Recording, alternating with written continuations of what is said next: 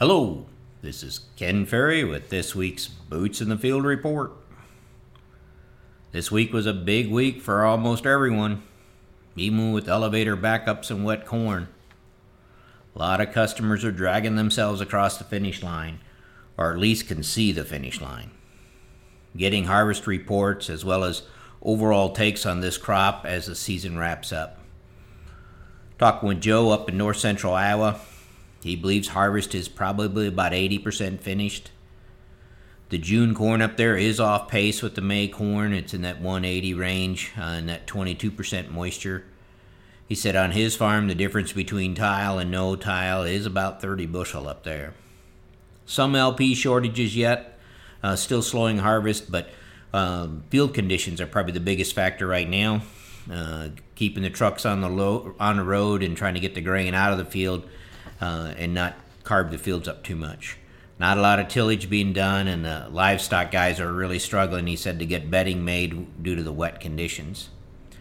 But the frost is now out, so if they can get a dry spell, tillage is still possible after harvest.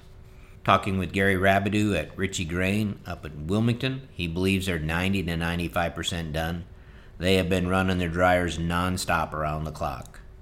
Now, this is a big improvement over last week, but then again, they only had 40 to 50% of their acres of corn planted, so they didn't have as much to go. Crop reports coming in that 180 range, 20 to 27% on moisture, and again, dealing with light test weights.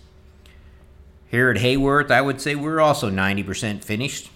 A lot of anhydrous got applied this week, as well as tillage being done. Growers who have enough equipment and help, the tillage followed up the combine pretty close. For those who didn't have that luxury, they're going to be at the mercy of the weather from here on out and whether we can get this tillage done.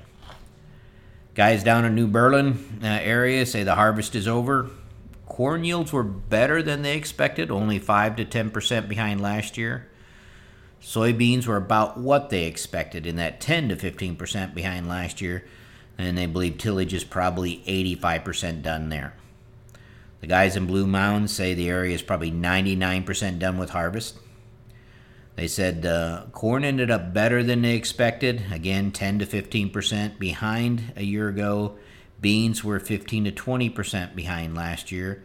Some of the early beans ended up shorter, and some wanted to shatter in the field, but overall they were, I guess, coming in where they expected. Tillage is pretty much done. The guys are now working on the fall burn down.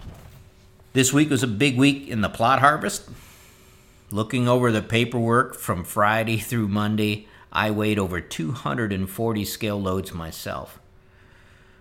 Yesterday we harvested our last of the 2019 plots, assuming we didn't forget any. So if you're waiting for us to help harvest a plot, you need to call the office, because by our records, we show that we're finished.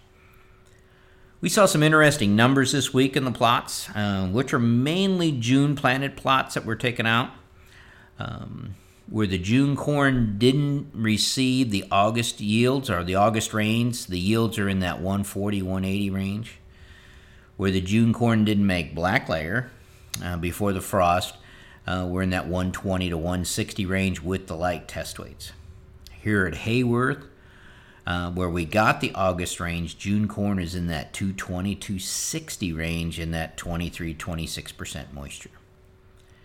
In one of our May 18th planted starter additive plots, where we're looking at 8 different additives to put in the in-furrow starter, there were some differences in the additives, and we'll dig that out as we work through the data, but the most interesting thing, I think, was the moisture response.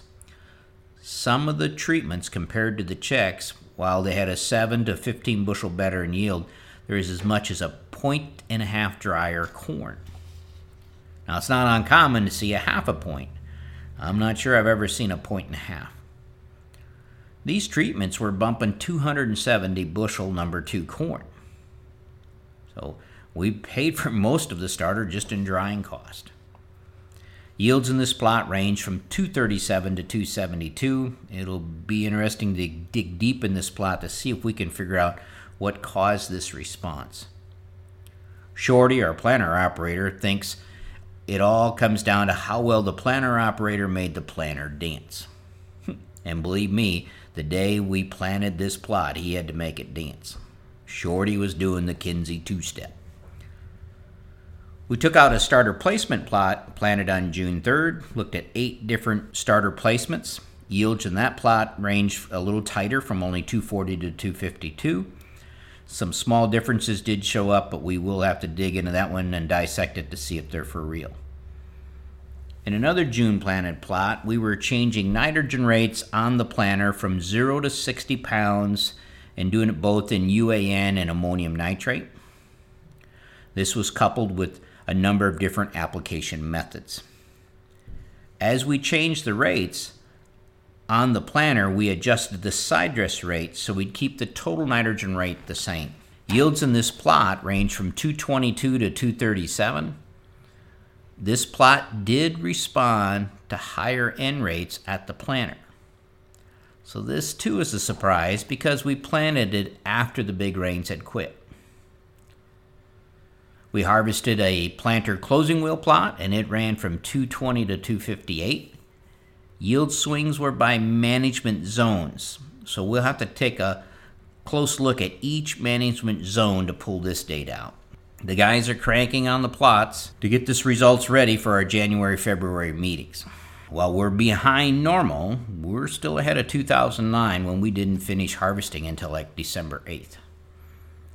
So don't forget our hand harvest December 18th, the basics the 19th and 20th. The plot crew and I will be headed to the woods this weekend to do our part in helping to control the state's deer population. To all of you who are joining in this venture, I wish you a safe and bountiful hunt. To stay up to date, check out our website at croptechinc.com and subscribe to our podcast, Boots in the Field Report. Keep her safe, keep her moving.